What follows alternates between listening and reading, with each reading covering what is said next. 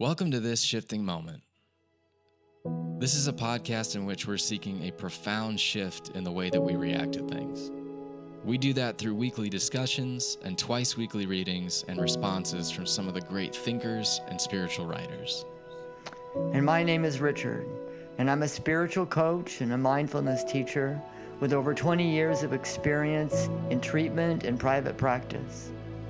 And my name is Josh, and I'm an ordained pastor and a writer with a history of directing spiritual communities. We want you to be a part of everything that we do. We look forward to hearing your thoughts and suggestions. Please contact us at 424-341-3860 and follow us on This Shifting Moment on Instagram and Facebook. One of the things that I was thinking about today, and in fact, it just kind of hit my head, it hit my mind a few minutes ago, and we got a lot of stuff going on in the world today, and I think, we are this shifting moment. That's kind of really what it's all about. And I think one of the ways for me that has helped me to be able to navigate, and I'm certainly not saying that I do it perfectly, but I try to stay up on everything. I have a busy work life, and it really, one of the things that I've focused on is to always be learning. Um, Always be learning. I mean, educate myself, read books, find out how other people would handle stuff.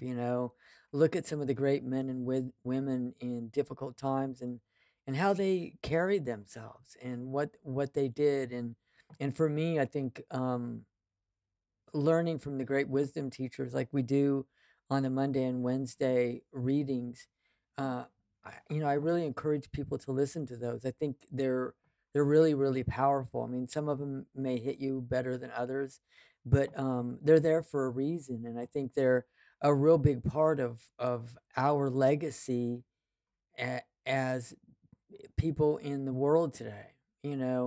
These are the great people that have walked before us, that have had experiences that they've been willing to write about or explore or to acknowledge, and they were passed. This is wisdom that was passed down to them, from people that go before them. And so, one of the great things I think we can do is to honor that wisdom. It will always give us perspective on our life today and the world today, because the world is in a unique situation, but the world's been in unique situations before, many, many times. And um and I think the best thing that we can do, and one of the things that I see that people aren't doing, is learning from their past, learning from what happened before, and they just go out as though this has never happened before and this is absolutely unique, and I don't have any I am alone, and I got to figure all this shit out on my own, and there's nothing to tap into that might help me gain insight. And that's, to me, I think that's incorrect.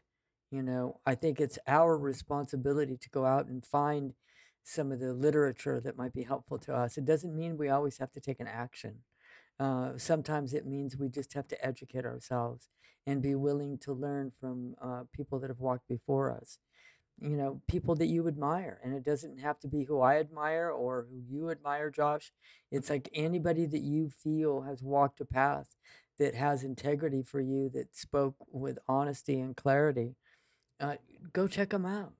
Go check them out, and maybe imagine what they would have said or what they would have done. So many times, I mean, there's a woman that I work with, and she might be listening to this podcast, so I don't think she would really mind. But there's a woman, and we talk about. I do a lot of the values work, and who would you like to embody? And one of her values was grace.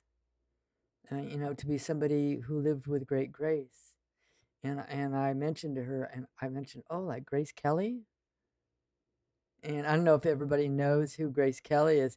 And she looked at me and she goes, oh my God, exactly. And so a lot of our sessions, when she's going through difficult times, I'll just remind her, it's like, Mm, what would Grace mm. Kelly do?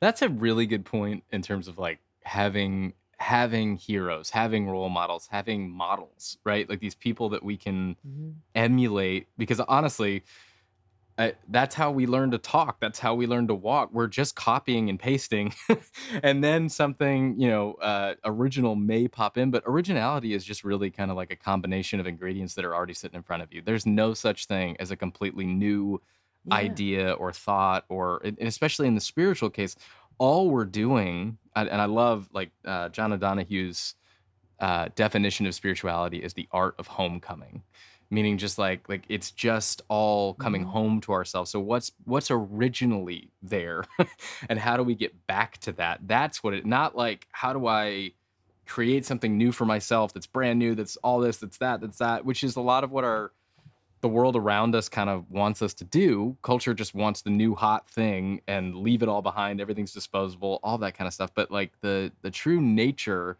of spirituality is what was originally good and how can I get back there? Like there's a Jewish word called teshuva, which just literally means turn around towards what's Mhm. always been there. That's the whole point. And that gets, translated into Exactly. repentance or all these ugly religious words that we have. But the real heart of it is just coming back to what's been there all along. And I think a really good role E model or those people that we found, like they're not. I used to think that people could hit this other echelon of like spirituality or something I didn't have, and I would encounter these people that were like seemed to be Richard's one of them seemed to be humming on a different level where I would Mhm. always be so jealous of that and I'd be like, where are they getting that from? And I began to realize now in sobriety, with a little bit of time under my belt, it's just that these like, and you're included in this, Richard, it's just that the people I know who are like that are really at home with themselves. They're not anxious about Right. other things. They're not grasping at other things. They're not trying to be something that they're not. All they are is completely comfortable with what's inside of them and what's driving them, and they're at home, and I think it's a huge piece of that. And that's a huge piece in I don't know if I'm I always comfortable with what's no, no, going no. on inside, but I think I I do think my I best. think you always I bring do up the my Dalai best. Lama, right? The But Dalai Lama always th has to get up and do these practices and engage in these things to get back to square yeah, one, I mean, right? Yeah. this yeah. The thing about it is you find if we have this idea that these people that emulate this wisdom and this sense of integrity and all the qualities that we aspire to, we think that they're some realized being, that they're awakened, and that no, they have to get up and work on it. It takes work for them, and I can tell you that. Um, in studying some of the great spiritual masters, they're always reading other spiritual stuff by other spiritual masters, and they're helping to develop their own framework. They may not always agree with everything that they read, and they bring their own perspective into it, but they certainly borrow from some of the great thinkers, and masters. And I think when we do that, it gives us some grounding. A lot of the great wisdom thinkers would tell us that in doing spiritual work, we're not really learning anything. It's really more about unlearning. Hmm. Hmm. I love that. I also love that idea of like the really, high up guru level people that are always they're still searching. And I love the idea that we as human beings have the ability to like take from different streams and pull together. Chelsea, my wife, and I just moved, so we're in this new place, and I've been struck with like how we're my brain is fully on like furniture and getting new furniture and getting things that fit. We moved in here and we realized everything we have is too big for this new, so we're like having to shed things and everything. But I realized like what's so fun about creating your home, and again, that's like kind of comes back to that idea of home is that I'm not gonna go to just one store and go buy everything that I need in one place. One, a lot of people just don't have the budget to do that all at once. Two, it's not as meaningful, right? I want to go to these different places and fill my home with art and pieces and furniture and practical things that like mean something to me, that resonate with me. And so as I do that, I'm going out into the world and I'm taking things other people built and I'm putting them in my home and I'm making them work for me. And I think that's exactly what the spiritual life is at points. It's just going out and saying, "Oh man, I've never been to Thich Nhat Hanh, which may be like restoration hardware, right? And I can go to Thich Nhat Hanh and I can read and I can pull from that and I can say, wow, this reading really grabs me. I'm going to take that and I'm going to hold it for myself, and I can continue to hold it for myself, and then I just kind of grow that. And that's what I love so much about your sort of ethos with the readings, is that you're grabbing things that may be meaningful for other people, Right, and it's right. such a great thing for us to all be able to benefit from, because those readings are now in this podcast and you can go back and you can pull those for yourself. And we They're there for yeah. perpetuity, and I hope I've represented them well, because sometimes they are a little bit edited. But I was talking to somebody earlier today, and she said, "Whoa, I've always loved to read. I really envied the fact that you read a lot." And she said, "I wish I could get there." And I go, "Well, you can." And I said, "What's stopping you?" And she said, "Well, I don't my memory's not very good, and my capacity to focus isn't very good, and I'm 60." And I go, "That's just bullshit thinking. I mean, that's just bullshit thinking. Knock it off. That's just all excuses. Those are conditions that prevent you from doing something that you know that you would love." And I said, "What?" And she said, "Well, what do you think I should do to get started?" I said, "Well, I think it might be unrealistic for you to pick up a book and finish a book. Why don't you just start off with some a daily reading that's just like one page every day, and see if you could really focus on having it be meaningful for you, but be consistent about doing it every day. In fact, if you want to, maybe you could read it in the morning and in the evening, just to make sure that you're getting better at it." And she looked at me and she said, "Yeah, I can do that." And I said, "Don't bite off more than you." I had another woman come into my office and she said, "Oh," she said, "I used to meditate for 20 minutes every day. I'm going to get back to that practice." I said, "No, no, you're not. Hmm. Yeah, because Knock it that's like off. telling a runner, There's a re I haven't gone on a run in 4 years, and then Yeah, starting at a marathon. It's like, no, no, no. Why don't yeah." we And work and I our way said, back "There's a up? reason." Hmm. I said, "There's a reason that you're not doing it anymore." Hmm. It was probably more than you can That's handle. beautiful. I love that. And Right. and so why don't you do what you can do and not what you can't do? Hmm. And so I said, "Why don't you start off with 5 minutes a day and let that be enough?" Hmm. Hmm. Yeah. And so all that kind of stuff, that's learning from the great Hmm. masters. That's what the great masters would tell us to Hmm. do. Is like, be a beginner, start over again, begin Yeah. again. Well, and if you read the actual stories of a lot of these great thinkers and stuff, you'll realize that like none of them came out of the box holier than thou, and like No, a lot of them have no. really messed up histories, stories, and that continues. Like a lot of the wisest people I know are some of the most anxious people I know. Yeah, they still there's they mental. feel everything. We don't ever get out of the stage of feeling everything, and I think that that's something I always thought would happen if I reached a certain level of wisdom or a certain number of years of sobriety, whatever it might be. Maybe I won't have to feel the feelings anymore. Maybe I'll have outthought Yeah, them. And the no, truth is, no, like you have a, you're gonna feel all of mm, them. mm, You're not gonna. It's not that you're just gonna feel the uncomfortable feelings. You're just gonna feel all of them. And really, I think if we really look back at some of the great thinkers and wisdom teachers in our history, a lot of them struggled with mental health yeah, and mental illness. And one of the things that they did was learn how to manage mental health and mental illness issues doing the spiritual work. And because they didn't have avenues available to them that we have available to us. We have so many treatments available to us. But I encourage people to go back and explore some of the original ways of dealing with anxiety and depression, because they can be of great use too. I mean, some of the stuff today is really wonderful, but we also have to be careful. Is it trying to help me get rid of something?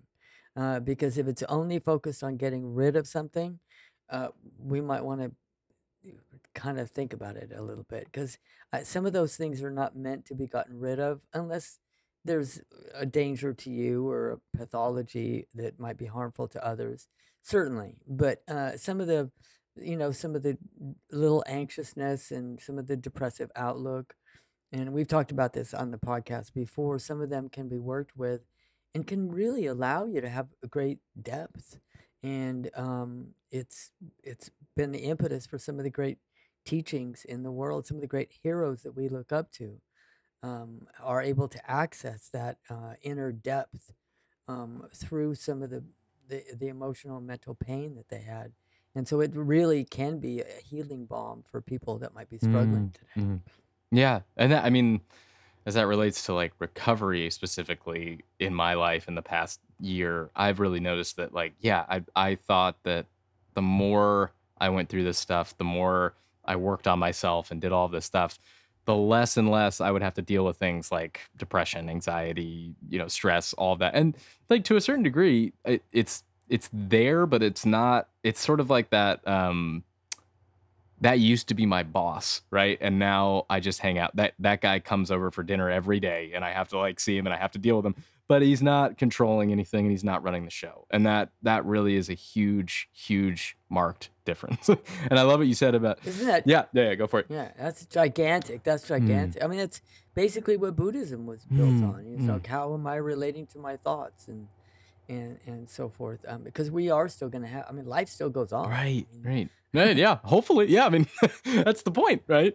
And I think that like you're right in the fact that some of our anxieties and those darker shadow parts of ourself really do craft the good parts of ourselves. They're the reason people want to be around us. They're the reason we get jobs. They're the reason we become successful. It's that shadow side that really plays into that. It's just that like for a lot of us, the shadow side can eclipse the other side for a vast majority of us, and that's where it becomes a problem. But it's still a part of you, and it's not something that needs to be looked at as like a awful like evil thing that needs to be put to death. It's something that just was used in the wrong way. It's like you were using the wrong tool for the wrong job. We just had to put that tool back in the toolbox and find its right place. That's the whole goal. And I think that's why a lot of the great wisdom teachings, if we really pick up some books and read about them, they are talking about how to deal with exactly Mm. what we're struggling with. Yeah. They're not talking about, making money Right. or, how do I bump up my bank Right. account or something like Right. that. The great spiritual wisdom thinkers are talking about how to navigate the emotional ups and downs That that are we deal with on a daily basis. that are already inside of us. And I love it. I was just reading Hmm. Thich Nhat Hanh earlier this morning, and it was that he has a story about. He says that there's a monk who goes and paddles out in a canoe to like the middle of the lake, and then just like to meditate and to be alone. And he starts to meditate, and all of a sudden he's interrupted by another boat that smacks into him, and he's all angry and he's pissed off, and he's gonna find the owner of this boat. And then what he realizes is like it's just an empty boat that had just been floating. There's no one in the boat. And then he realizes like, oh, when I feel anger, that anger is inside of me. And the only difference is I'm letting that boat dictate the anger and pull it out. Now I just know when I get Exactly. angry, that's just an empty boat, right? It's not a it's not a real thing. I'm Mm, I'm in charge of my mm, feelings, mm. and nobody can make me angry unless I let that happen. Yeah. Yeah. And how often do we let I other mean, people dictate the way we feel? I mean, yeah. And when we go into a room and we get irritated by somebody else, mm, or we get irritated by somebody's constant behavior, they're just doing their that's shit. right. I'm the one that's adding the irritation. Mm, mm. Their behavior is not inherently irritating. It's just their behavior. Right. Right. That I'm the one adding the that's right. irritation. I'm the one getting angry and all worked up about it and adding another layer of just like danger. And I think that's a human problem, right? Like we're all doing that to Mhm. each other, and it just creates this giant sort of feedback mess. And the people that break that up are those that choose to lean into it and go, "Oh yeah, okay, Mhm. let's really work on what's inside of me that's responding to that, rather than let's try and fix everything else that's Exactly. going on." And I think a vast majority of what's in the news cycle right now and what we're all upset about and all crazy about is a perfect example of like, I don't think that me posting on Instagram is going to change anything to do with the powers in this world. I just don't. I'm sorry. I wish it worked like that. I've done some posts and some things that have had It some doesn't. real It serious doesn't. traction, and I got to tell you, it doesn't. And the whole deal is, okay, but what do I do with that information? Like, what do I do when I read the news and it's that's come through the pipeline? Like, what am I responsible Mhm. for? And I'm responsible for the way that I respond to it, the way that I use it and utilize it. And with that, if we could all make that shift, I can't imagine what could change and what could actually move forward rather than all of us just reacting and getting angry and being awful to each other. We could actually have a perspective that's what can I Right. do about it, you know? hmm A lot of times, our way of making changes is being particularly in the world is being an attractive example of slowing down and having proper thinking, because then we attract other people to us. When we go out into the world and we're spewing and spitting and venomous, other people will see us as crazy and they'll step away. They won't follow our ideas. They're not interested in following somebody who's off the handle. They want a grounded being, and so the best thing that we could do to make the changes in the world that we want is to be as grounded as possible, and to have those logical conversations and come from a place of insight. And to me, I think that's the example that some of the great wisdom thinkers. One of the things that Mahatma Gandhi would always they talked about with Mahatma Gandhi when he was defending the India from invasion of the British Empire was that he would sit in his tent waiting for direction. He would sit quietly in his tent waiting for direction. And he would spend one entire day a week in absolute silence. And yeah, one entire day a week in absolute silence. And so when the British were approaching the Indian army and they were getting closer and closer and closer, the Indian army, they kept running into his tent. They go, "What do we do? What do we do?" "I'm waiting to hear. I'm waiting to hear." "Yeah, but it's evening and they're getting closer and closer. But what do we do? What do we do?" "I'm still waiting to hear." And basically, it was ultimately their inaction that caused them to win the war. hmm hmm without reacting. Not that that would apply to everything that we have going on in our lives, but I mean, it's an example of almost taking contrary action. You know, that it would be obvious for us to get all heated and activated because we really disagree with something that's going on, or we're in opposition to it. And sometimes maybe, and I think everybody could explore this, see if it feels right. But sometimes it's that inaction, voicing our opinion logically, methodically, and having insight, kind of studying. What I always tell people is, when they come into my office and they're all heated about stuff, it's like, yeah, blah, blah, blah, blah. It's like, you know what? Go out and gather the data. Gather gather the data. Do the research. Read what you need to read. Make yourself as informed as possible. Gather the information and make an insightful choice from having gathered information that nobody else is taking time to gather. I mean, it's true. I see that going on in the world today. People, it's like, go read When that's a everything. that's a huge thing for people to kind of wrap their heads around too, because I think it's a step further than just like I think a lot of us will watch the news, or even worse, we'll just scroll through our social media, and that's what we're reacting to. We don't really have the full picture. We have this really narrow little like splinter of what it is. And yeah, we're gonna react to that. That's what it's designed to do. They want those eyeballs on it, so they want that gut reaction. But the truth is, like, okay, well, what's really going on? And study and actually like engaging with that is a huge thing that you can. I mean, imagine if you walked into a space with all of the knowledge of the situation rather than like this much. You know what I Yeah. mean? Yeah. And it's Yeah. possible that you go back and read up about Yeah. it and gather the data and still have the same opinion. Absolutely. But the difference is that you'll be coming from a place of having the knowledge. You have the you have a you have justification for your opinion.